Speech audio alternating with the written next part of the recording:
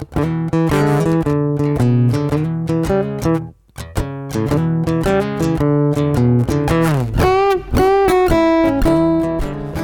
welcome to today's episode of Big Tech Small Biz, a show where we invite small business owners from the great state of Texas onto the program to discuss what they do, how they got there, what they learned about business, and even more importantly, what they learned as they walked with God along the way, and whatever other cool stuff we discover as well.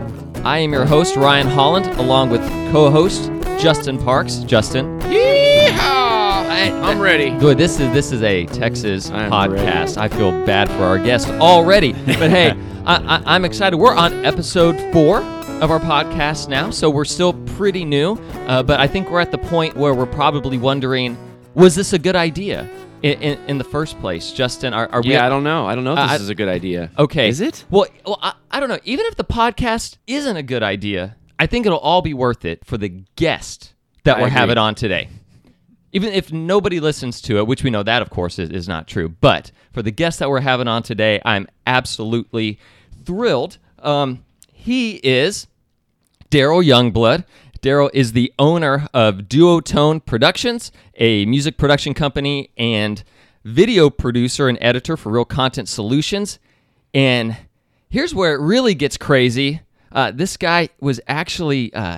nominated. You ready for this, Justin? What is it? Are you ready? I'm ready. He was nominated for something, and it's kind of hard for me to believe that we have somebody who's been nominated for this thing here. Was it a Dundie?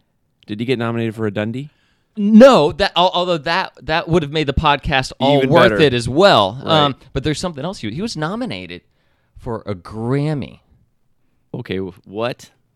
You didn't tell me this. He was nominated for a Grammy, like a real Grammy, like the Grammys that they do in the big city, like in the big cities, Yeah. like Okay. Wow. like so I wanna like find out about like that. Oklahoma City, like the big cities, or like Beaumont. I mean, these are. Oh, he got nominated for a Beaumont Grammy. Yeah. Well, no, I'm just saying I'm making the correlation, Justin. I'm making the correlation that this is a big thing. This is it is a big thing. It- So I it want to is. find out. I want to find out more about that. And here's where it gets even more interesting. I'm pinching myself today. He's had 5 number 1 national radio hits. 5. What? Number 1, like across the nation, like the kind of stuff. No way. Casey Kasem would have been talking about. No way. Yeah, no, it's true. It's true. That's our guess, and we're not even going to mention actually his. He won an Oscar for Best Supporting Actor. Now you're starting to lie, Ryan. No. For I think it was Pirates of the Caribbean. I think he got or was that? I think you're confusing him with somebody was that else. Orlando Bloom or? I'm pretty. pretty. Didn't Orlando Bloom? I think you're win starting to in fall like off the rails. 2000. Okay. Anyway, we'll have to talk about his Oscar nomination later. Ladies and gentlemen, Daryl Youngblood is with us.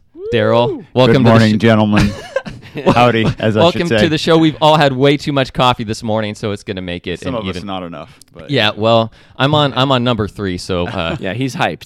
I'm hyped and I'm excited. I also want to mention that Daryl is the founder of RDOF, which stands for Rational Defense of Faith, and they put on some incredible apologetics events, which we're going to talk about later as well.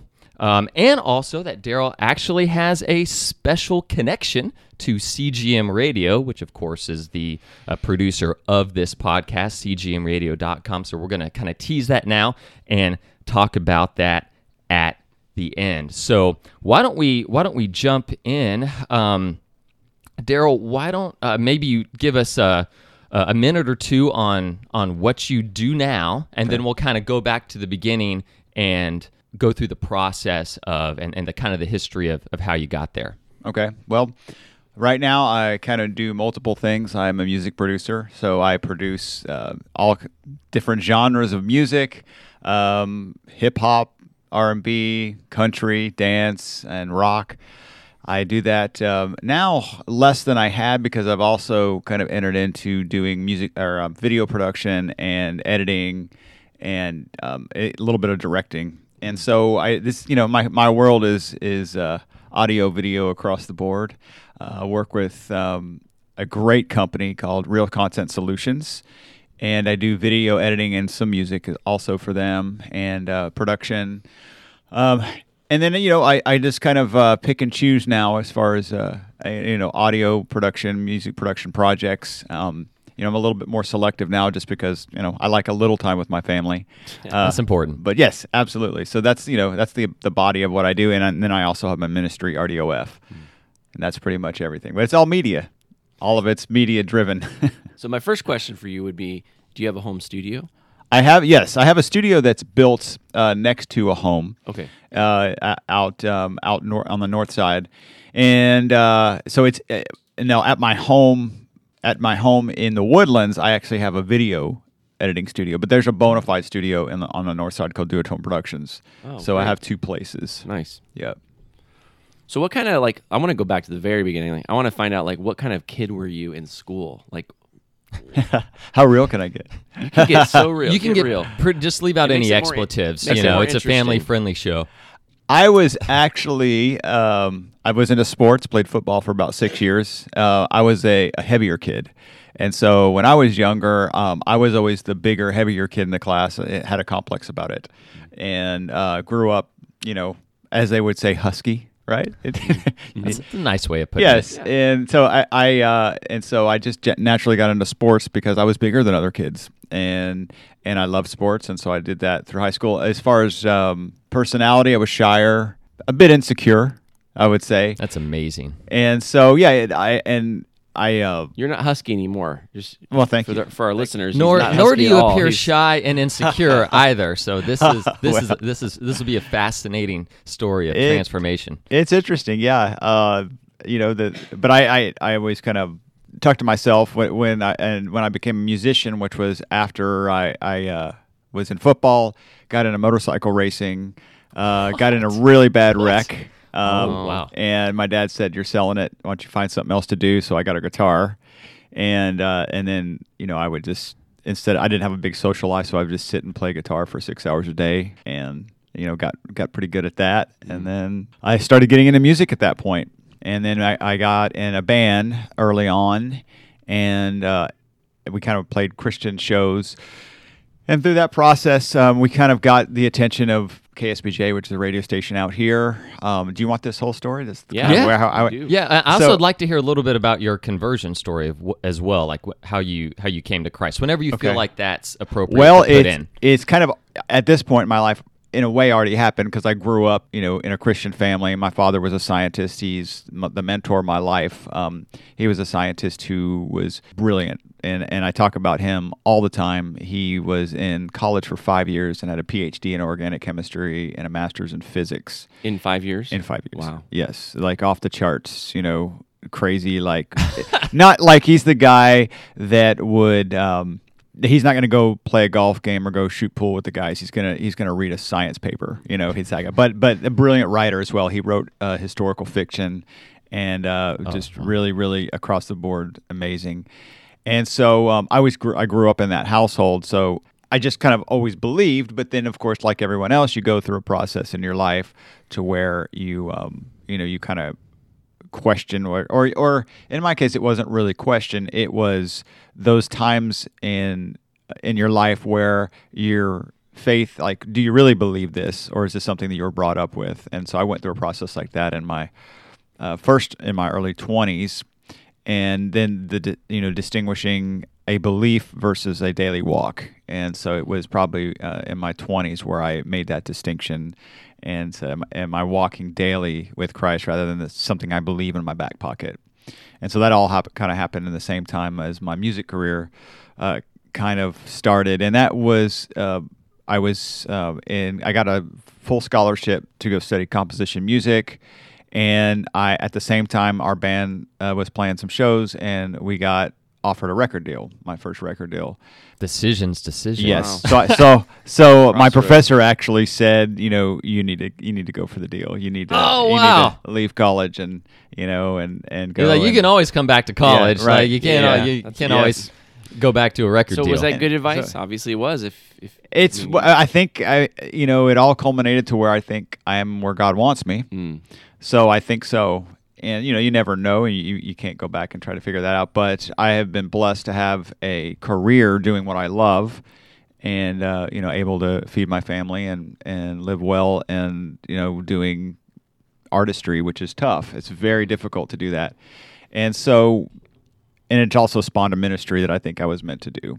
And so, yes, I think that No question. yes, exactly. So I did. I took his advice, and we signed a deal, and then we started the process of. I was in 3 different bands, and we had some success with some singles and touring, and got to do some fun stuff. And had Now, to were you lead singer of this I thing?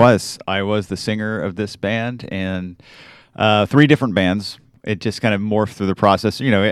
I don't know if we're going to get into all the details of which bands or whatever. Well, I but would love to know what was the first hit. Like, what was the first hit that you wrote? It was a song called Love, and it was we had this genre that we kind of came up with, and this was in like '96. So I'm dating myself, and it was called groove intensive funk rock, and so it was kind of like this rock with this little bit of a groove dance edge to it. And so there's this song that was reminiscent of like 70s disco kind of mixed with 90s rock, and it was called Love, and it did really well, and so that band was called Imagine This, and so and then we had several other singles on that record, and then I went to a band called Lloyd, and we had 2 #1 singles with that band, and that was a different record label, and so that would be more in like 90, 98, 99. So how do you transition from one band to another? Is it because you have creative differences, or because the You get contract dropped from a ends? record label. Okay. That's one way. Yeah. So that was it for us. Our touring is tough. It seems glamorous, and we've had our time, a little bit of time in tour buses, but most of touring at that level, especially being in a Christian band in the 90s, was being in the back of a Ford van for 150 play dates throughout a year, which that doesn't include travel. 150 play dates? Yeah, that didn't include travel. Oh, and wow. so that was my life for, however many years that was back then, over 10. And so you don't really have a place you live when you come back because you don't really live anywhere. And so the people you're with become your best friends, and the people that annoy you the most. And it's like you're married to 3 or 4 or 5 different people, and so other idiosyncrasies get on your nerves. The way they chew gum, the way they do things with their eye, stuff like that.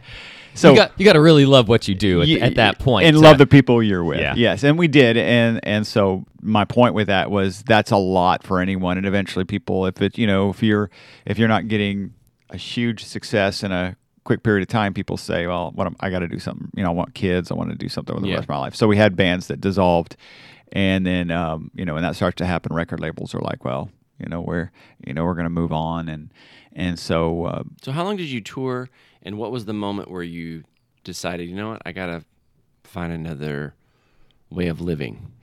It was through difference. Part of me is when I got married, had a hugely supportive wife. I actually met her in Nashville. She's amazing. She was a booking agent, and she's very supportive too of even when I got married. I still continue to do it. I think what it is you just kind of start looking at it. Has my purpose been fulfilled already? And then what are the other things I'm supposed to do in this world? And and I had enough success to where if that was my goal, I got enough of it. I got enough of the feeling. We got to play in front of 25,000 people at different points, and wow. And I realized, to me, and I guess this is more honest about it, that I got to a point to where my focus was these were Christian bands, but I can honestly say my focus was, how is our single doing? Are we selling records? How many units? When I would write a song, I would think, well, how's it going to appeal? What kind of radio play is it going to get? Is this going to be AAA? Is it going to be rock? Is it going to be, CHR radio? Right. And that was just the way I thought. And I was listening to the other songs that were on the radio only, those had messages in them too, but I was listening to them for why are they successful? And so it became a science for me to write a hit song, which, as a producer is a great way to think. But if, with me, it's like, if this is my calling, why is my focus only the success? Right. And isn't that the criticism of Nashville, is that, or like the Christian side of Nashville is like, it's not really Christian. It's just still a business. It's a Christian business, is what it is. That's right? that's the general criticism. Having lived in it for so many years, I can say that there are genuine people in it, and I think it gets whitewashed a little bit for only being that. But of course, that does exist there, and there's definitely corruption within it. There's stories that people will never know about prominent artists, and I've been involved in that. Yeah. And of course, it's not my place to. Of course, that was so long ago anyway. Nobody would care. Well, we want to ask you Give about us that. the juicy we want to ask you details. about that for the podcast. I mean, come on, we got to make this thing go No. viral, Daryl. I'm just kidding. Oh yeah, no, you guys would blow up. No, You're like, no. Michael W. Smith is actually a really sincere Christian. Whoa! And he is. I yeah. can vouch for that. Yeah, that's I can one get thing that. I can say. I can definitely believe that. I can definitely believe that. Yes, and there, but it's like one of those things to where it's a little trite and played to say the Christian music industry is So corrupt. is so corrupt. I mean, yeah, we kind of all know that. We've all seen signs, but Yeah. I mean, there are great artists and sincere Christians Right. also, and there's lots of them. And so we just we got a taste of all of it. But even in this case, myself. The drive, I think what it is as an artist is that you're trying to have a career, you're trying to have success at the same time, you're trying to do your calling. Right. And but for me, I was more focused on just trying to be successful. Yeah. And so I'm not saying that's why it dissolved, but when I looked at it and said, well, at my life, what is my point? What difference am I making? I started to say to myself, well, I mean, I think there's more than just worrying about records, and so we ended up getting a more of a mainstream deal through a subsidiary of Capitol called Connoisseur, and they're like I said, an imprint of Capitol Records, and so that was a fully secular deal, which is where all the stories that you were going to ask about come from. Well, And let's that get was- into them. Let's talk about So- what were some of the things that stand out from that. Well, I guess that leg of your journey. The interesting thing was, I mean, the process isn't a whole lot different as far as like you're still looked at like you are a product, and so you're still in this case more justifiably so. I was focused on again the success and the songs, but I mean that's all they care about. That's all you're supposed to be doing at that point. It kind of makes it more like authentic and refreshing to be like in a situation where it's like this is a business. Right. It's not being like Exactly. It's not being. There's no facade. There's no facade Yes, on it. absolutely. It's like this is a business. ministry We're trying to sell and a records, trying to business. make money, and then Right. that's that. And in lyric wise, we were always at the least positive, but always there was an element still, just because of who we were, who I was as a writer, that it still was a I should say deistic. I wouldn't say go so far as Christian, but it was definitely a pro God message, a positive message in what we were doing, and so that brought us to L.A. to live for a while and to do an album up there and kind of go through that process and live a little bit of that kind of crazy life. I mean, if you don't mind, Yeah. take us. I mean, most of What's us that like? obviously don't live that life, so give us like a kind of a taste of what it's like, the good, the bad of living there, because let's that's say I didn't live that life, but I was among people who were in that life. Yeah. And Okay. so because I was still a starving artist at that point. We had gone through 2 record deals, so it was like a good example of being in that environment where we were taken out. We had some higher up record label executives that were trying to impress our band, so they. One night they took me, actually I think it was a group of us, to a real prestigious restaurant in L.A., and Bill Clinton was there. Charlie Sheen was in this restaurant. Wow! At the time you were there. Oh yeah, That's crazy. in there with us, and I'd want to just sit there and watch Charlie Sheen and see what Charlie. yeah, he that was. that guy's a character. Man. He was. He. This was still 90s Charlie Sheen. So Okay. Sure. a few good men. Is that the show? That wasn't even. I don't think existed yet. What's the show he's on with this kid? Oh, you're saying 2.5 Men. 2.5 Men. Yeah. That's the other one's a movie. You can't That's right. handle the truth. That's Yeah. right. So that movie wasn't even, or I that love show that you wasn't walked even right out yet. by Bill Clinton. I did. And ignored him and just shook Charlie Sheen's hand. Well, What do you think Bill Clinton was thinking? yeah, and I won't comment on it. This show is So- apolitical show. Exactly. It's open for So everybody.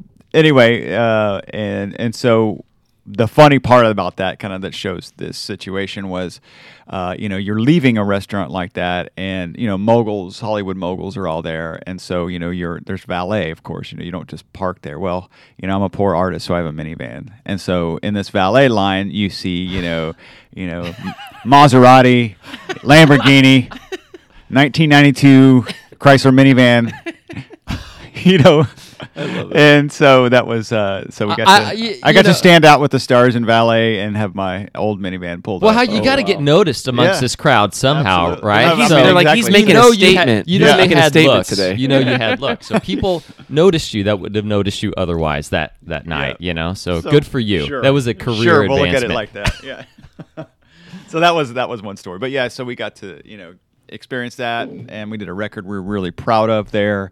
It ended up never getting, that one didn't ever get released because the record label imploded.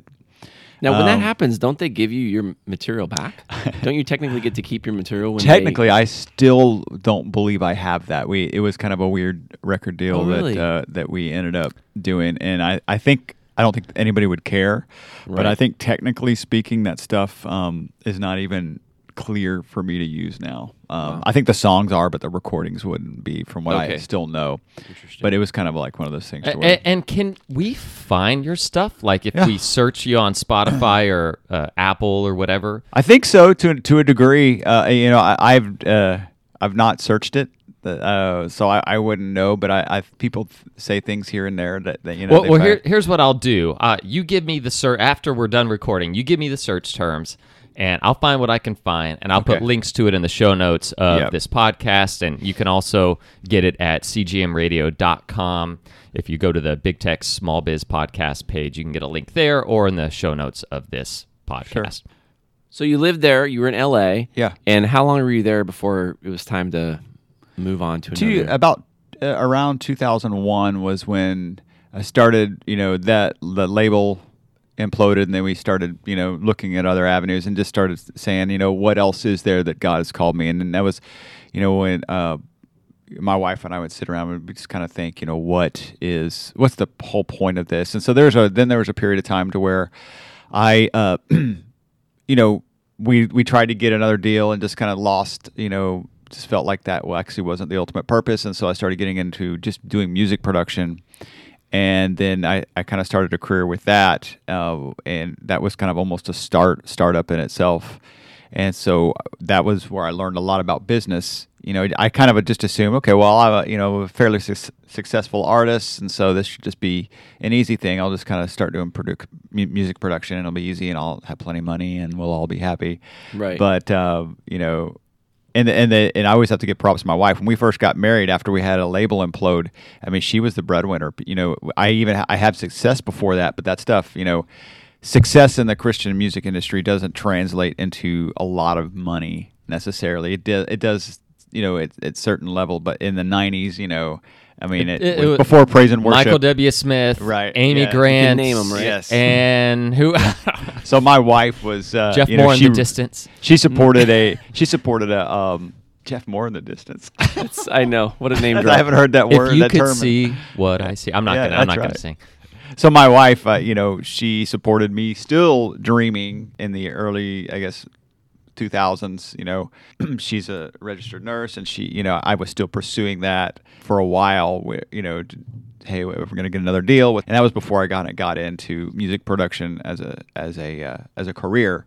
And so then I had to finally make a step and say, okay, well, now I've got to do something and make some money, now. And so I started doing music production and working with artists. And that, like I said, that wasn't just an instant, money maker for me. I had to start develop that really slow. And I developed kind of techniques and gimmicks to get that going. And what were some of the techniques and gimmicks? Well, my thing is this actually, and I realize this applies to anybody that does any kind of a creative work for sure. And it's like, how do you get your foot in the door when there's a lot of people doing what you do? And so the first thing was you have to get good at your craft. And so you have to, in today's day and age, it's way easier. You have YouTube, and when there's something you need to get better at, if you want it enough, it's out there for you. Well, with me, I would find mentors and people I'd work with who in the past, I had always produced on my records anyway, so I had a lot of know-how. But to enhance that and get people to notice it, I had to get really, to my, at least in my own opinion, better than the people around me, in order to compete for their business. And so then you have to prove that. And that's not to brag. That's just to say it took a lot of time to go look at what's out there and try to figure out a way that I can get as good at, if not better. And these would, for me, they were major records that were out there. And so I kind of figured if I could show somebody, a record that was, six-figure budget, and then show them something that sounded similar to that, I could make a six-figure budget. Well, it wasn't quite there yet, so Yeah. there's a lot in between that. So what I started doing is started doing stuff for free or almost nothing.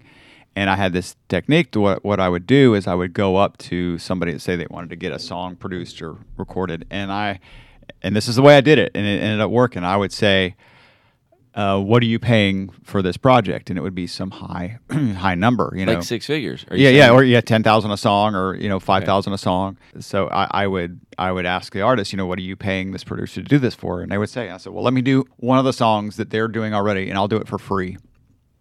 If you choose my version, you got to pay me what you paid them.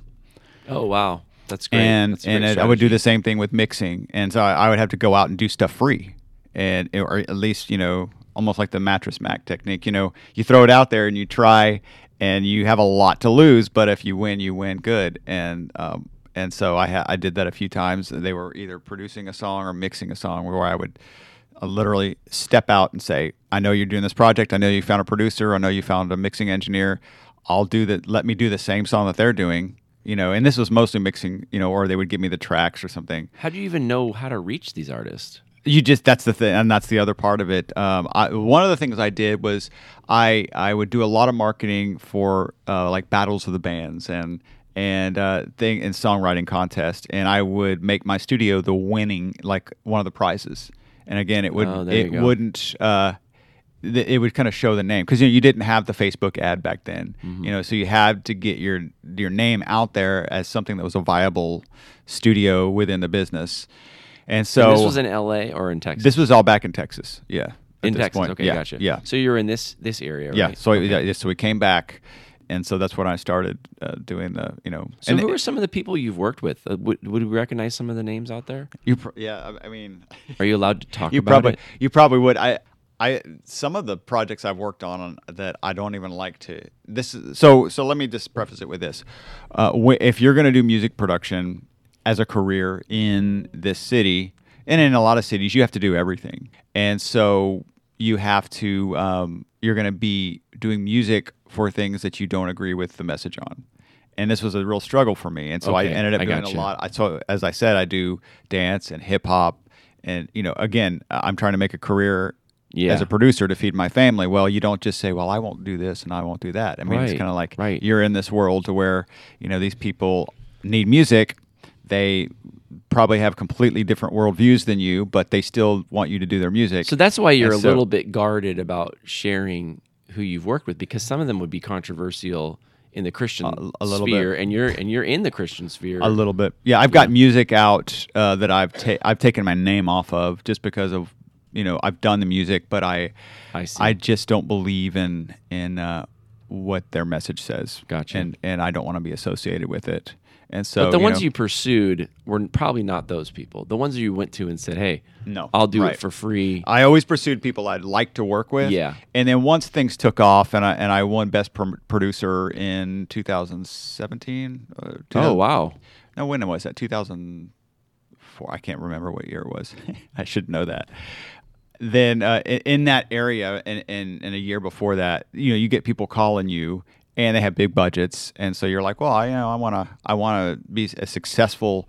This is what I've been going for, right? Right. Is to be a successful music producer. Well, here come the calls, and they've got big money, and do you just now do you turn it down? And so I found myself on a daily basis 8 to 10 hours in a room listening to stuff and I had a brand new baby at home, and yeah. I would listen to this stuff, this vulgar, vile stuff all day long, and I would go look at my beautiful child, and I lived this kind of like this almost like I felt like it was a double life, even though I Yeah. wasn't participating in anything, I would be at some of the big studios downtown, and there'd be stuff going on there. And I was the world I was in. And I was like, well, this is what I strove to do, I'm down here at this studio and Chameleonaire's Cars right here, and I'm mixing here, and this is what I wanted. But that comes with a lot. Now, what Yeah. did you win Best Producer for? Like in what context? in Houston. In Houston. Okay. Yeah. In Houston. Yes. And was it? I can't. And it- 2013, 2014, maybe. And what? When did the Grammy nomination So that come in? to make that correct, that was a song that I worked with a band that the song got nominated, and I had produced and co-written it. And so Wow. the song got nominated. So it wasn't a nomination for like producer or artist. It was a nomination for the song, and I had written and produced on it. What's the name of that song? We'll Never Break, I believe is what it was. Will Okay, never we're break. gonna look it up. Yeah. Okay. Yep. And so And so they did have you- What genre is that? it was like modern rock. Okay. Yep. So did you go to the Grammy? No, oh, it didn't you get that far. No, here's what you got to understand about Grammys. There's multiple tiers to the nomination. Ah, okay. And so, they've got a big list and then a smaller list. And so that song made it to like the real small list, but not the final list. Right. And so that's the way they do that there. And Okay, so you weren't sitting in the crowd No, hanging no, out no, with no, Jay-Z no. and No, no, those no. guys. Okay. I mean, I could see you there. To get me wrong, man. I Nope, I had wasn't out there. visions of that's what was happening, but still, I No. mean, but even to get on what were the beginning list, I mean, Right. how unbelievably competitive to even get on the initial list. Especially nowadays, is- people is are writing songs every day, releasing songs every day. Yeah. incredible It's much accomplishment. easier to release a song now, which makes it much harder for a song to be kind of successful, wouldn't you say? Like Oh, yes. And, The gatekeepers, there used to be a few gatekeepers that would have let you go. Now it's anybody can. It is, and the whole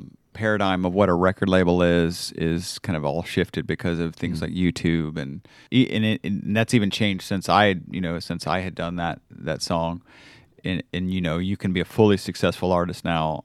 I mean, it used to be they call it independent artist, and you could have an independent label, but now you can literally only do YouTube and make money as a musician, and have a career It's incredible. by only YouTube, and that's just changed everything. Well, and then you can put your stuff on iTunes. You can put it on Spotify. Right. You can put all these. I mean, I could do a rap album, Yes. believe it or not, and I could upload Yeah. it, and it's there. Right. And Absolutely. if it went viral, which would be a dream of mine, actually, or Well, a rap album. Well, yeah. maybe that's not a good idea. I don't Okay, know. let's get back to reality here. So- Okay, so what about? I want to hear about the 5 number one national hits. Yes. When did that happen? Was this with a single band? Was it within a shorter It was span of time? Two bands. The three of them were with a band called Imagine This back in, that would be 95. Okay. And so the songs I know for sure were, like I mentioned, a song called Love, a song called Shelter. The third song for Imagine This, I can't remember which one. And then there was a band called Lloyd, a song called Don't Wanna Know, and Forever Song. Those were all number one singles in the Christian industry. Okay. Yep. Wow. And so, Wonderful. yeah. No. And there's the fifth song, the third one from Imagine This. I can't remember which one that was. But Yeah. And And if that I was can- in Oh, a rock- Revolution. There's a song called Revolution. Revolution. Well, if I can find them online again, gonna I'll go put them in listen. the I'm gonna show go notes listen. of the show. Yeah, absolutely. So I want to go back to the that phase you went through. Well, phase is probably the wrong word, but that I think it's fascinating when, as Christians, we own a business and we have to go through the startup mode, and we have to go through the struggle, and we have to go probably take on jobs that we normally wouldn't want to ideally take, but we still have an obligation to pay the bills and feed our family. And I find that to be really, like, the struggle of that to be really interesting, and how to navigate that. And like in my business, I remember those days of having to say yes to very difficult people, let's say, because I'm like, well, we need the money. I have to just swallow my pride, and I have to just work with this person, even if I don't agree with anything about them. I'm still gonna. This is my job to work Yeah. with them. And then as the business grows, and as you pay more and more of your dues, you get to be a little more selective, or even a lot more selective. So I imagine, like, when you won Producer of the Year, you got to kind of experience a little bit of that, like being able to be selective and kind of work on projects you believe in. So what became the criteria? What would you say were the criteria once kind of you found success and found like the ability to kind of choose? The criteria of why I would choose one project over another. Yeah, exactly. Well, for me, it always went down to what conflicted with my beliefs. Honestly, Okay. I mean, so because this is so message oriented, it's people using music that I'll almost certainly create for a goal to promote their message. So Right. if it's a hip hop artist and I do a beat I'm proud of, I become married to that. I love that music that I did. Well, they take it and start talking about blank, blank, blank. Yeah. And I've seen that happen. That's heartbreaking to me because I'll get married to music that I create like it's my own. And it's like I'm giving my child away for someone just to corrupt. And so I got sick of that. I mean, it just got old after a while to where I would put my heart and soul and what I felt was an ability given to me from God that were constantly being used to the point where I'd have to take my name off of them. And yeah, I had money in the bank, but it's kind of like this was just something that just continually. So that's my criteria. I think people have different reasons for choosing when they get selective, but that's my main reason. And then artists who are bang for the buck is another. From a strictly business sense, how much work is this type of project going to be for me versus the other work I'm doing in video production? And so, like right now, my criteria is, not just the message, but also what's going to take me away from my family the least and still put the same amount of money in my pocket. Yeah. From a strictly business sense. And so a lot of times, I work with a great company in video production, and stability is also a thing. And so not only do you want to get clients who are where there's a high return on your investment of time, but you want to get stability. You want to know that you can count on the client that you book. And notoriously in my business, somebody can book you for 2 months ahead, and just because of the nature of the type of people that are in that business, they're 2 days before they'll tell you, "Oh, sorry, I can't do it." And So you don't collect a deposit up front. I had started doing that, and even so, They still bail. they'd still bail, and you'd still be in a situation to where it's a lot less than you expected still. Right. I mean, you still needed the rest of it. And yeah, I got deposits, and I started doing that. And I learned the hard way after not doing it. But even so, just knowing that you can't, it's hard to count on that. Even when you get your deposits, it's still, you're still taking a deficit compared to what you thought you would make. Yeah. And so the stability of knowing that, you've got this, that's another criteria. So you had asked me for criteria. Those are my main ones. That's great. And I think that people out there who are starting businesses and going through paying their dues, I think it's important to I think it's very important to take on the work, even if it's not ideal. I think we live in a culture where everything has to be perfectly set up, even when we're brand new at something. Mm-hmm. And I'm a firm believer that Christians should be paying their dues, even in less than ideal circumstances, because that's just part of life, and it's part of God. It's how God shapes us and forms us. Is He tests us like I kind of love the fact that you took on the job because you needed to feed your family, because I feel like that's just as God honoring is saying no to a project you don't. I feel like that's still God honoring to say, well, we have to pay our bills, and then your way of kind of helping the situation was to take your name off of it, which I mean I think that's a really God honoring way to do something. It's like I got to do the work, but I'm not going to put my name on it because I don't agree with X. Yeah. Well, what's one of the ways I look at it was those were dividends that were being paid towards what I do now with my ministry. Because as I did all these projects, I was gaining more knowledge for what I think God wanted me to do. And so I was getting, not just knowledge and experience, but, opening my mind up to different types of techniques that would help shape what has become RDOF. And so I needed every ounce of the experience I went through, the good and the bad, the vulgar and the clean. All of those were projects that shaped my abilities as a musician, and then also, as an artist, to create material that eventually is going to be used. It's a little bit of the, I guess, the guy with the bow and arrow. Robin Hood? Robin Hood. Yeah. To where you're, you're trying, you're taking, some money or whatever. Oh, or you're using robbing it. from the rich Yeah. to feed the poor? Yeah, I understand what you're saying. I looked at it, but not the rich so much, but as the people who don't believe the way I do, I would take from that and take revenue from that and invest that revenue and know-how into something that did count. To not understand that dynamic exists in life would be naive of somebody. To not believe that God doesn't ask us to do things. He doesn't ask us to sin, but he does ask us to go into dark places, and he does ask us to go into compromising positions to see how we'll handle it, to see how we'll honor him in spite of the circumstances. And I was constantly around people, who, it's funny, I used to joke with my pastor about this. It's like, I would lead stuff at our church, and I was like, but you and I go on our week, we go to totally two different places.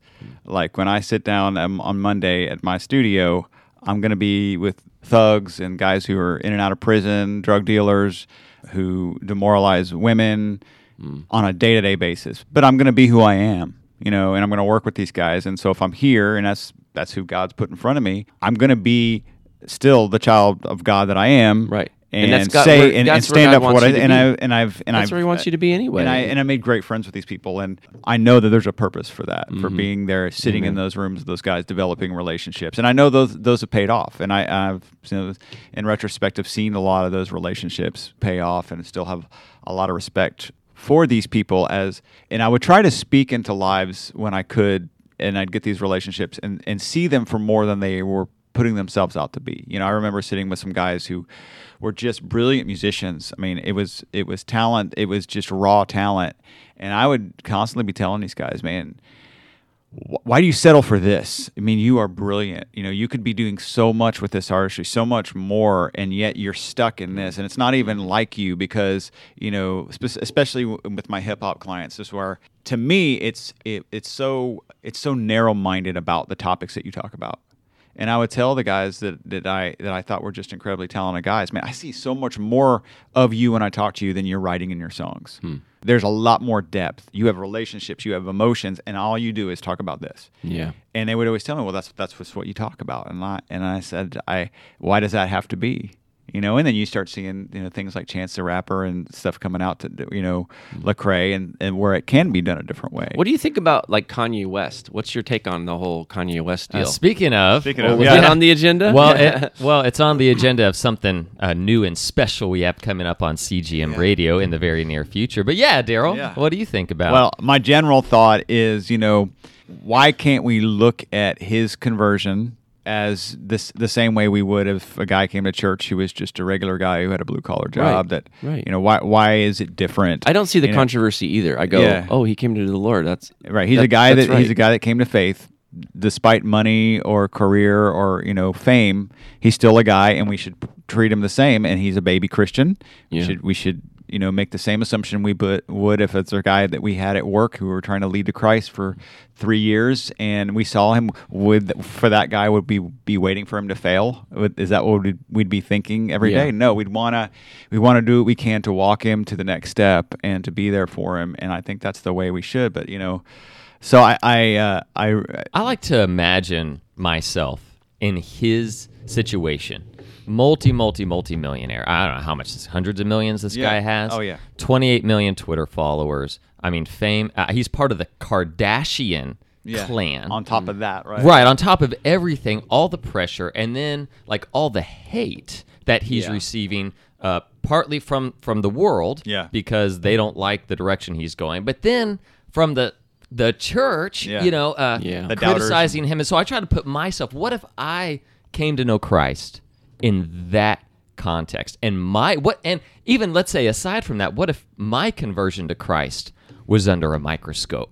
I know, right? There'd be plenty of criticism for me as well. And I'm just like, let's give the guy a chance. Yeah, man. He is a baby Christian, and people are expecting him to have like ridiculous. Perfect theology and handle his finances a certain way and not talk about prosperity, and it is kind of ridiculous. And so I guess it boils down to his relationship with Christ. Yeah. And that's, at the end of the day, that is something to where he seeks God on a daily basis, and how he does that, and how he susses out his previous life and how that's going to translate into his changed life and what the timing on that is, it's just none of our business. Yes, he has an influence, but at the end of the day, this now is a transaction between he and Christ. I mean, it is. It is. And it's the work of the Holy Spirit that's all of us has had to meet him where he's at and slowly curve him through a process or whatever that is. But we don't have the knowledge to make that judgment of what Right. he's got in the back seat and what demons are in the closet that he's dealing with that he's got that are going to get sussed out through this process. We just don't know that for this guy, and so We can there's pray just- for him. He's Yeah. like you Yes. said, he's a baby Christian. Right. I think that's an important thing Absolutely. to remember. Absolutely. And we're all kind of baby Christians if you really Yeah. think about it, aren't we? All Yeah, kind we're of all like kind of still going through a learning quite process bit? ourselves. Yes. I might not do the right thing every Moment. once a month or Yeah. something. I'm So Daryl, Yeah, let's but talk. Let's Brian talk was saying about. how he was sinless. So Yeah, I was like, yeah, That's one of the yeah. that's It's one of the reasons I amazing. joined. It's- that is one of the a great reasons he's life. growing a beard. Yes, look more like Jesus. We don't talk about the beard. We just don't talk about that. So Daryl, I'll tell you this. When I went to your last event, I think it was 7 or 8 like mini like short films that you put together. Yeah. And it was tied together with you kind of narrating between. I was incredibly impressed by the quality of the video. Are those like on YouTube? Can people watch these on YouTube, or how do they?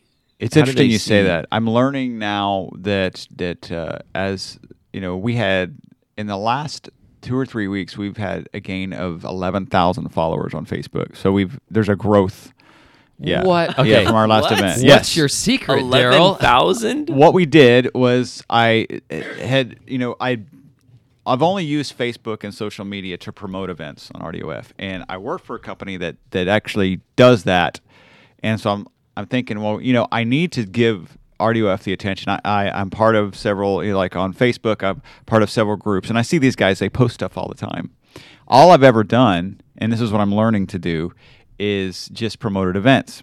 And then when an entire event is done, then that's what you put out. And so, basically we have events every 3 months. And so the only time anybody on Facebook would see anything would be when an event comes around. So Yeah. nothing. And then, 3 months later, there's another post. Well, I've changed a little bit of that. I'm trying to give it a little bit of attention, and the way I would almost like with my business, to where, I had also just promoted it to people who were within the demographic reach of where an event was. Well, now I'm promoting it to the entire world. And so I've just started that. And so we've had So a you real put those good videos response. up on what? On Facebook? So, or on YouTube? and that's the other part of it, is that this is just like making awareness of RDOF, the page. So now, in response to your question, I have not done that. Just put the videos themselves up. I've done it once or twice maybe.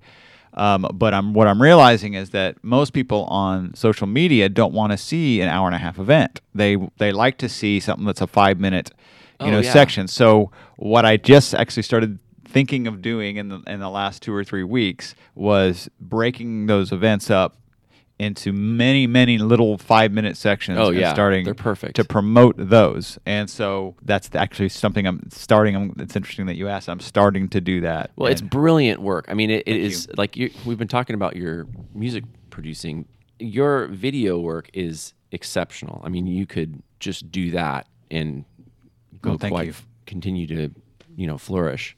But I think I'm excited to hear you're putting your video out, because I think a lot of them could go viral, or could just attract more and more attention to the work that you're doing. Thank you. We don't have enough of that. We don't have enough of, like, Ryan, maybe you can summarize the types of videos he does. Like, Well- it's apologetics, but it's more than that. Yeah, I mean it's apologetics, right? But it's very very focused, very particular topics, and I mean it seems like you tend to hover around the scientific angle. You did a great event on the problem of evil, which was huge, and so you're basically just taking those videos, those events, and putting them in bite-sized form for people to be able to consume, like Lad Allen with Alestra Media, the John 10:10 project. Yeah. They, for the longest time, I mean, they had to they don't hardly sell DVDs anymore. Now they have to basically raise support, and then they take their videos, which are brilliant videos, and they cut them up. Sometimes they're really short videos, and then just put those out on social media. And maybe it's a 10-minute video or something. They have some incredible, beautiful stuff. But yeah, that is where it's going, and big time in the apologetics world, because you want to get that message out and let them see it. But you're right, they're probably not going to watch hour-and-a-half event, and if they want to, you can give perhaps like a preview of it on social media, and then show them where they can go to rdof.org, and then they can buy the DVDs or watch the event and that kind of thing. I would love for youth groups and anybody, but I think it would be such a great tool for.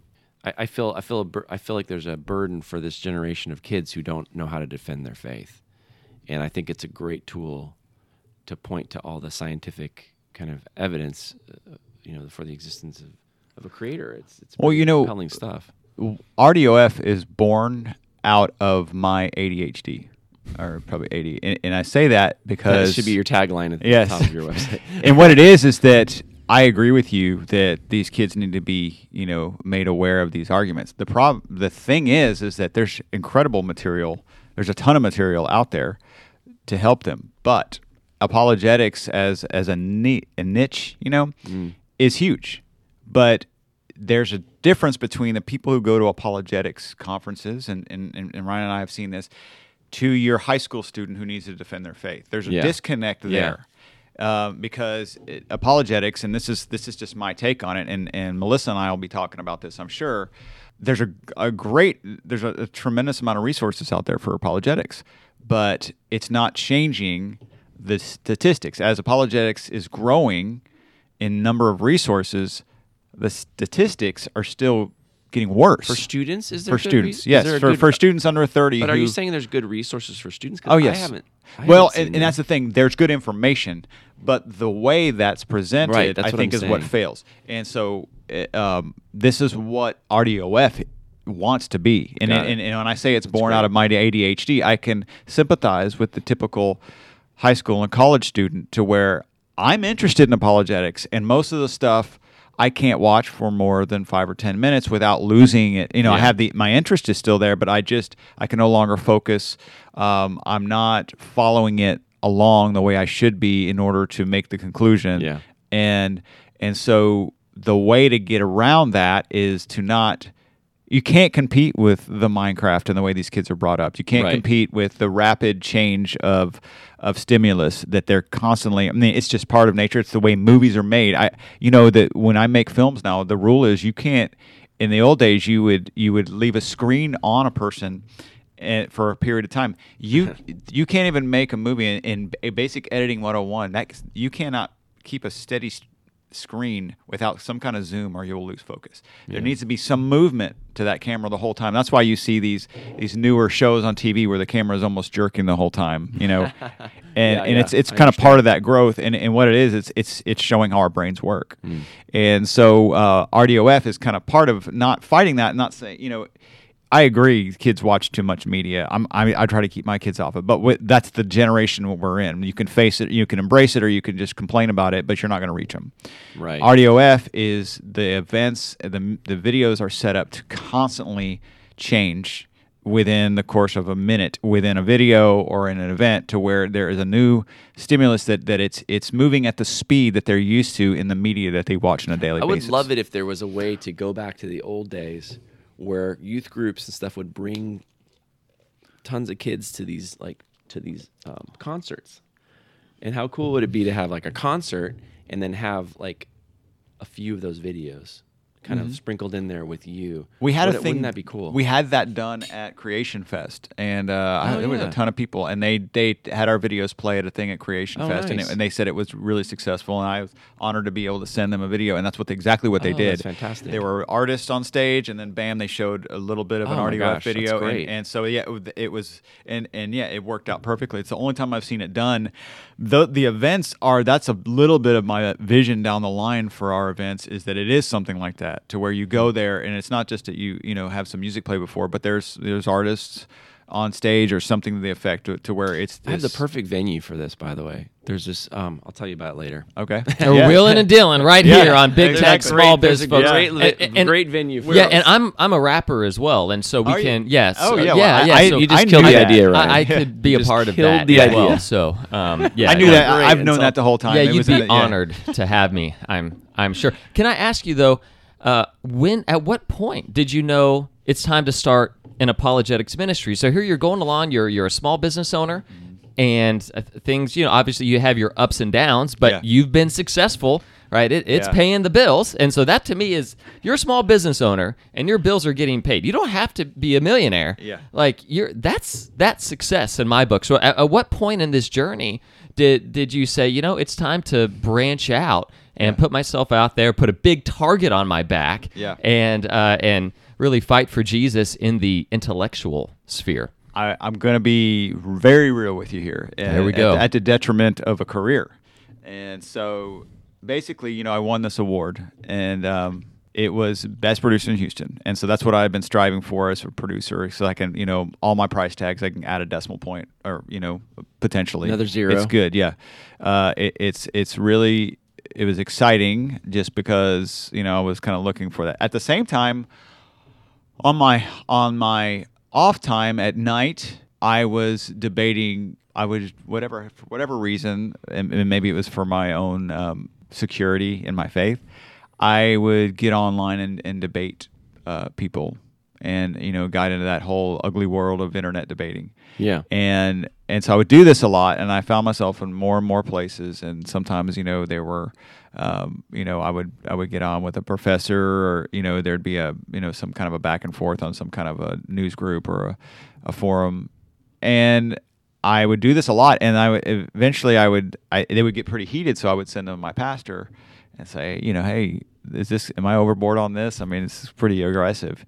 And so he watched a few of these, and finally he said, why don't you do something with your life? No, he said, why don't essentially, why don't you do a class with this stuff? And what year was this? How long ago was that's this? like 2013. Okay. Yeah, because I think that's when the award was. I'm terrible with dates.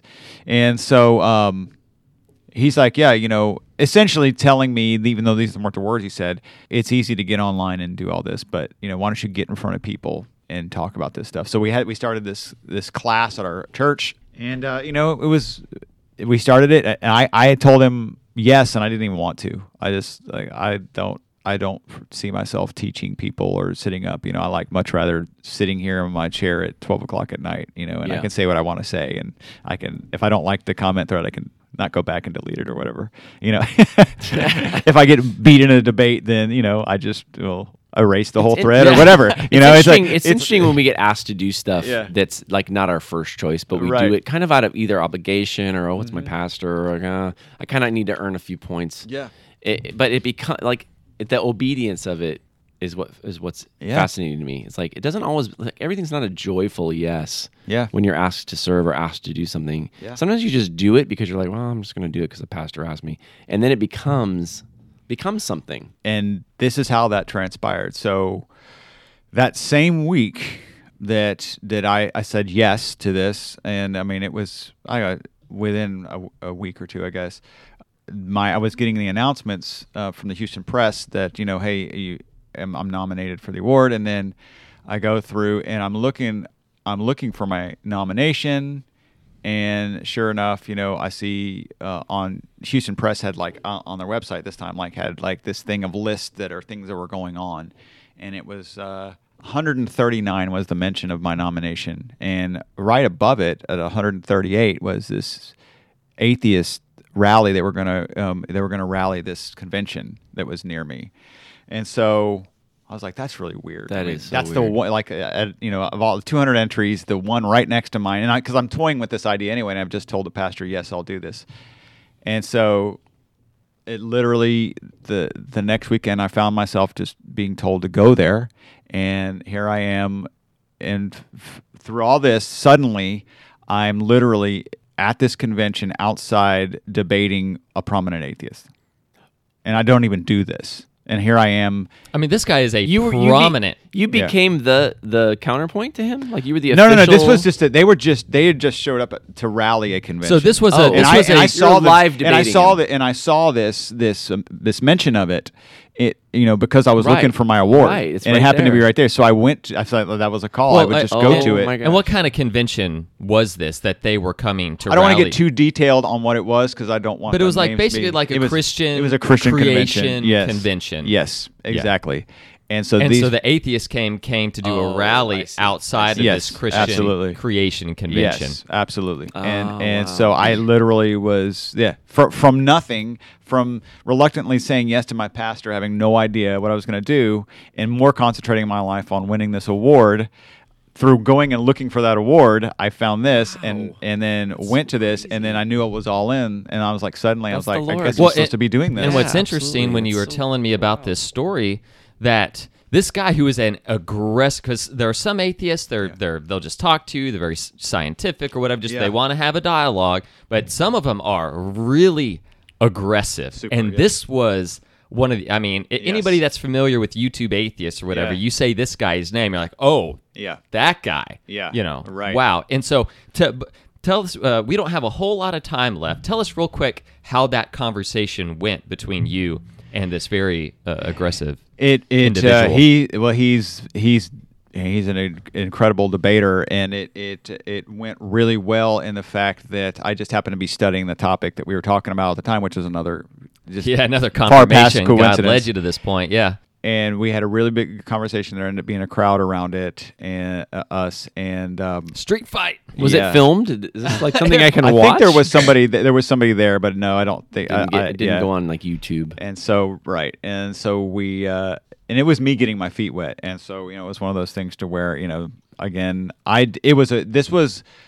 it ended up being a thing where the guy wants to hang out with me, and he's not like that, and It's incredible. we ended up having a good dialogue, which is really at the end of the day my heart now. I Mm-hmm. didn't used to be. I used to be more aggressive my own. That's a long story, but it ended up being really a good time for all of us, and certainly the debate was real evenly weighed. The way it ended up being, and to where, at the end of the day, this took all the attention away from all the people that were going. You know what I mean? Because You this ended up being created such- like a smoke screen for everybody it else ended to up kinda- being that just Yeah. because it got to where they just were, everybody was focused on this long talk, and so but more to me it was a confirmation from that point. I've definitely from that point known that that's what I'm supposed to be doing, and so what ended up happening from that point, and this is the part I was concerned about saying, is that so I said, okay, yes, I'm going to do this, and I'm going to pursue this music career. Well, literally the next after the first, we had an event, and after the first conversion to faith at our event, I lost a good portion of hearing in my left ear. And so I'm thinking, gosh, I can do all this, and it was a nerve damage, and so it ends up being to where I thought I got clogged in my ear. No, it's permanent, and it still is. Oh. And so I lost the ability to hear even in stereo, which here I am now. And so, Wow. which interestingly enough hasn't affected my production, but I think that's a blessing of God. But I hear totally different now. But I knew that it was one of those things to where, we all expect God to enable us to do what He asks us to do. Here, He's asking me to do what I thought was more.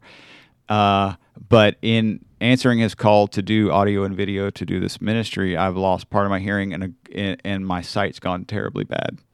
And It's I not feel connected. It's not connected in any way. It's more of a. I mean, it's not like because you accepted the ministry, these. It's so I can physical rely on God. ailments. It is, and It's more of a and spiritual I thing. own it, and it's just an interesting thing because this isn't the story you'd make up to try to proclaim.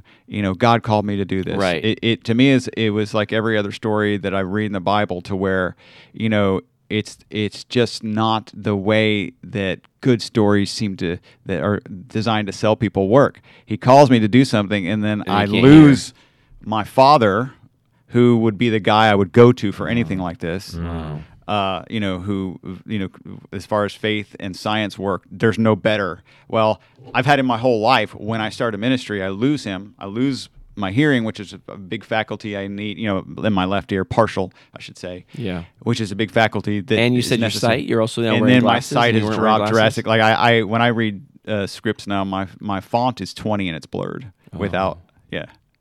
And I know that this is a This is all new Well, to this is an accept- audio podcast. There's no Yeah. video, but Daryl does not look like the kind of guy you would expect to have bad eyesight, and, Yeah, and I mean, And not it- not an literally- old looking individual. So, Yes.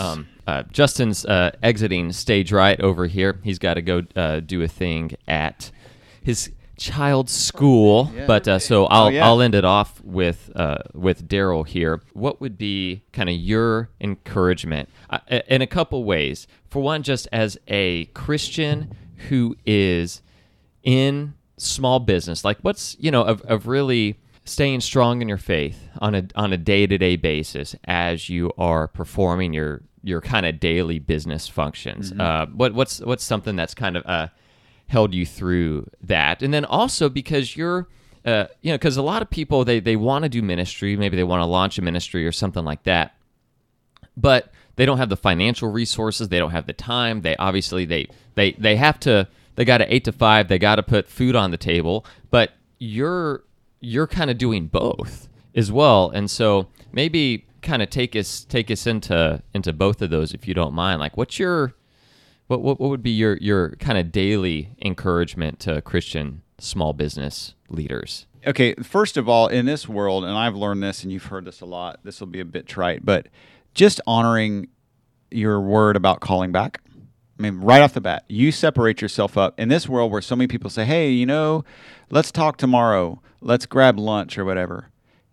You can rise above 80% of those people by actually having that lunch, by calling back when you say you're going to call back at 10 o'clock. You call back at 10 o'clock, not 10:01. I'm Wow. telling you what that says to people. If you consistently are the guy who doesn't just throw out a phrase, hey, we'll get back to you. You actually get back when you say you're going to get back to the minute. That screams a difference in your quality of person, in your work ethic, and there's just not a lot of that out there these days. And I'm just, and of course, in my business, that really shows just because you got a lot of flaky artist types, and so you really stand out. But I believe in across the board. And not just as something that shows ethics in their business, but also as a Christian that stands out to where your word is your word. And so on the daily walk, that's a big part of it. The other part is that this is a business that's full of ups and downs, and to where not every situation or answer that you get from a client is going to be the right one, but being the person who still maintains a relationship with that person. Whether the news is good or bad, whether you get the client or not, that you still in some way find a way to speak into their life. Believe me, that's huge. It's not only huge in that's what we're called to do. It's huge in the fact that it could likely get you business from that person in the future, because again, you're standing out above the rest in your dealings with people. And that's another thing that I try to do. It's like, even if it's not something I can take, I try to leave some kind of an eternal mark or something in that conversation to where, I speak into their life or I say something that is meaningful that they just haven't heard. Because every single person, I don't care who it is, has something hard they're going through. Yeah. And to speak to that, and I say this honestly, and it's not a manipulation tactic because it's something we're called to do. It ends up being a really great way to do business because people like to be around people like that. They like to do business with people like that are speaking past, your typical business transaction dynamic. They're speaking into the fact that, everyone has this need that there's something going on in their life and someone to ask about it or something, Yeah, and you're showing what you're doing is, for one, you're on the one hand, and not that these are like on one side or the other. On the one hand, you're doing something that is really a kind of lost popularity, which is keep your word. I mean, keeping your word. Like you say you're going to do something, you do it. I mean, and barring some national disaster or something like that, and you treat your word for what it is highly valuable. But then you're showing. I mean, really, it's loving your neighbor. Mm-hmm. We were made for love. We were made to give love. We were made to receive love. Yeah. And even if it's not a full out gospel presentation, but if you're able to show love to them through your words, leave like what you said, like an eternal mark.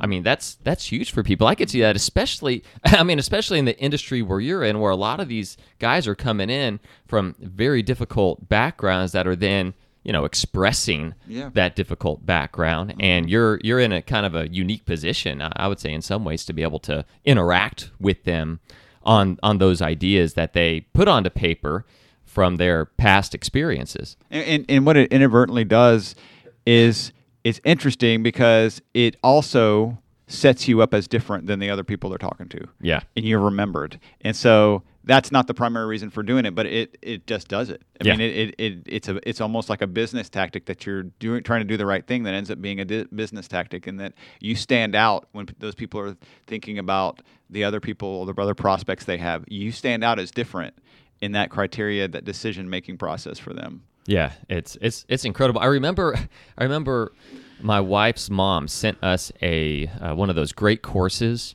business videos, DVD or whatever, back when we used DVDs.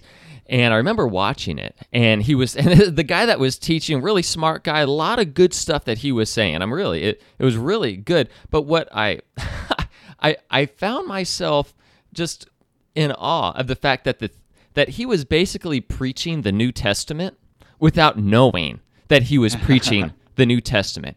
He was talking about the way you deal with people. He was talking about, essentially, interesting. Yeah. It was fascinating. I'm like, you had to read some of your Bible, but it was like these ancient truths that we've got in the Bible. He's basically putting forward as cutting edge business strategy.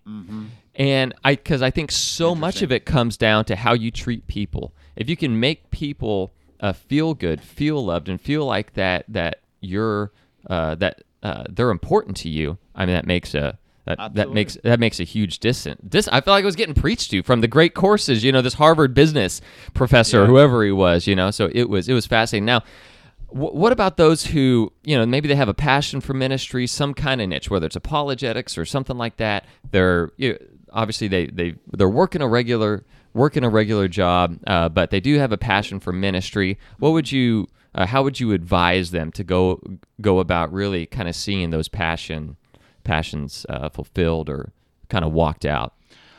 That's a tough one, to where you have a lot of people that feel like God told them to do something, and that deciding if that is the case versus what you want is one of the toughest things about the human condition that Christians face. Absolutely. Right? And it's almost like that you say, well, a lot of times throughout the Bible, when God calls somebody to do something, it's not the easiest route. It's not the thing they wanted to do. The way God approached Moses, the disciples, he was calling in out of comfort zones.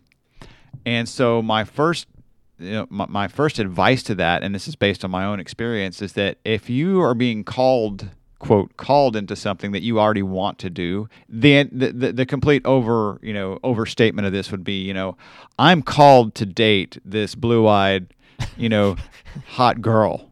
You know what I mean? I feel the calling. Yeah, I feel the calling.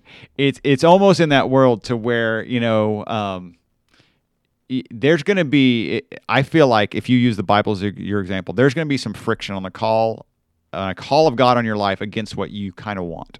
To an extent, yes, I believe He gives us, general interest and desires to do what we're good at that He calls us into. But there's going to be some kind of a sacrifice in one way or another. I think most of the time, at least that could be a criteria for deciding if God has called you into this ministry. That it's going to require something of you that you're going to have to give, right? Yeah, and especially in this day and age where you can literally kind of create your own ministry in 10 minutes, get a YouTube channel, get Facebook and all of this, and you can pretty much do what you want and what at least is perceived as a public way. What you're saying is that if we have this ideal of what we would want to do for God, and kind of walking into that is exactly everything that we want, that could be a bit circumspect as to whether or not that's the actual call of God. Right, and it doesn't mean it's wrong. It doesn't mean it's something that you don't want to Right. do, and that it's something that will be great and fun for your life. But it's different to where when you call something a call of God, a ministry. So that's that, and I can't equivocally say that is true, that's the way it works. But I say that's a good way to check. And then as far as pursuing it, my concept is always smarter, not harder. And when you get into any ministry, and I fight this every day, it's putting away your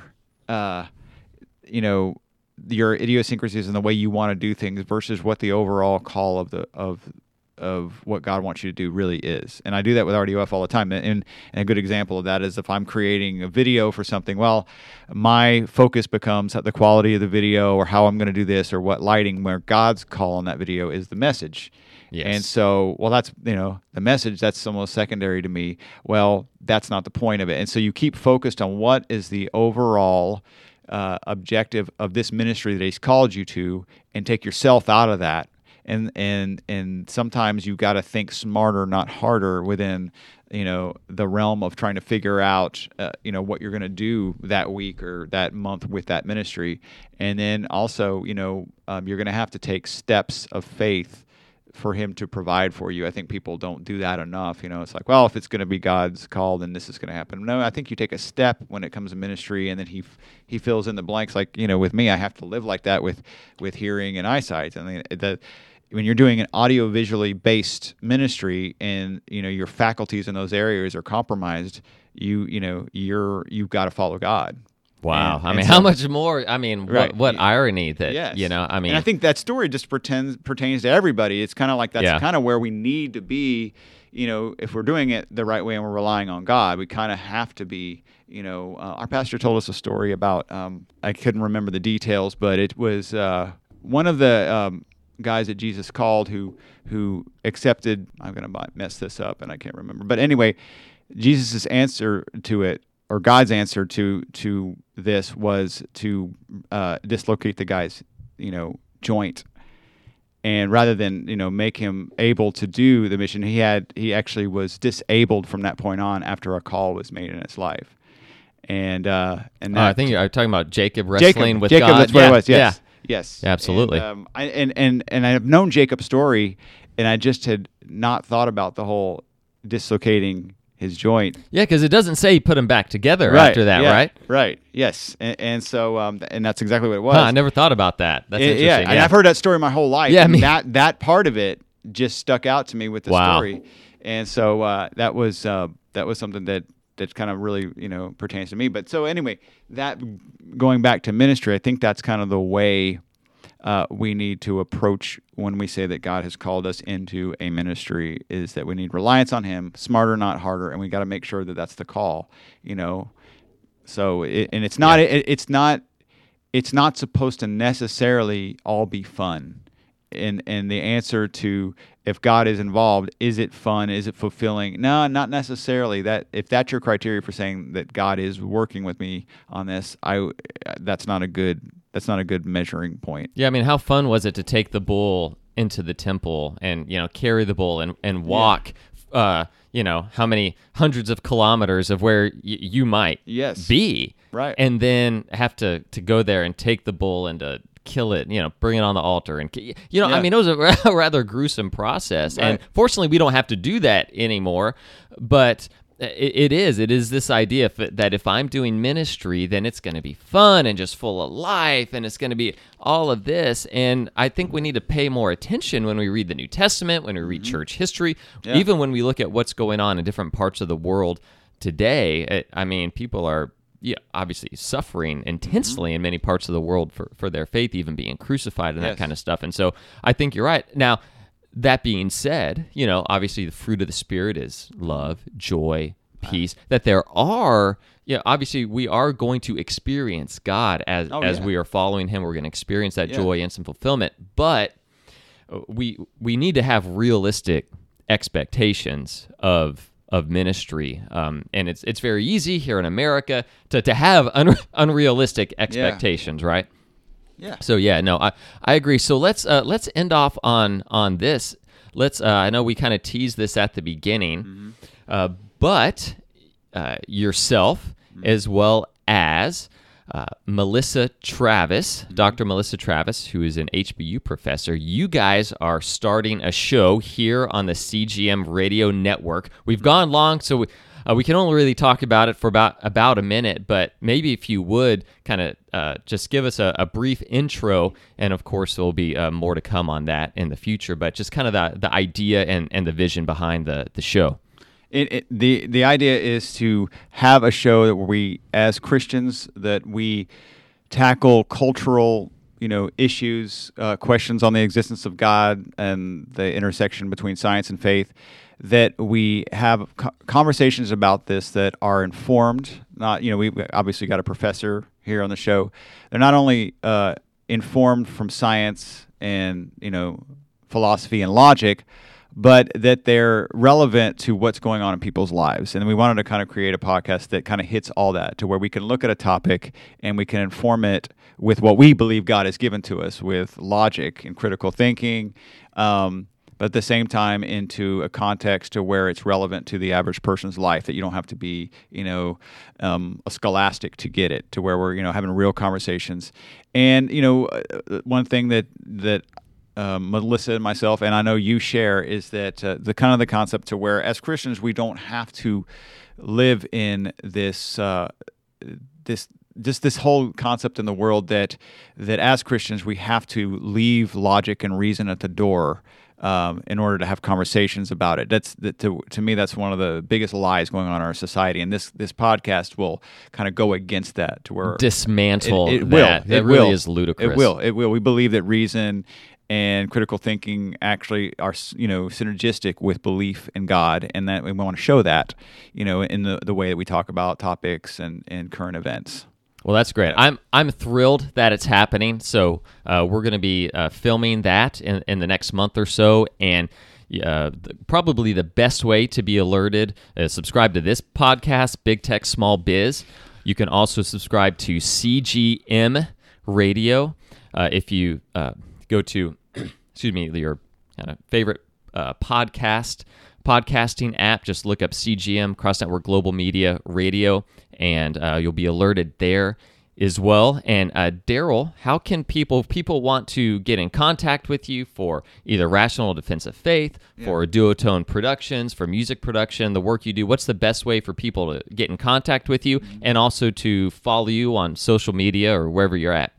The Facebook page is RDOF Events, and RDOF is, for Rational Defense of Faith, so RDOF. And so that's RDOF Events at Facebook. And then if you want to email me personally, it's Daryl, which is DARYL, again at rdof.org. Excellent. Well, Daryl, it has been an absolute pleasure. So thank you so much for taking time. I know it's a busy schedule. Thank you for taking time out of your schedule to join us. It's been fascinating. It's been a lot of fun. Thank you. Me too. Enjoyed it. All right, thanks, guys. Well, that will do it for this episode of Big Tech Small Biz. If you want to email myself and Justin, you can do so, bigtechs@cgmradio.com. I'll have links to all of that in the show notes. I'll have links to Daryl's social media channels and website, as well as any other pertinent information, such as music we've done that we talked about earlier. And that will do it. So thank you guys again for joining us, and we'll see you next time.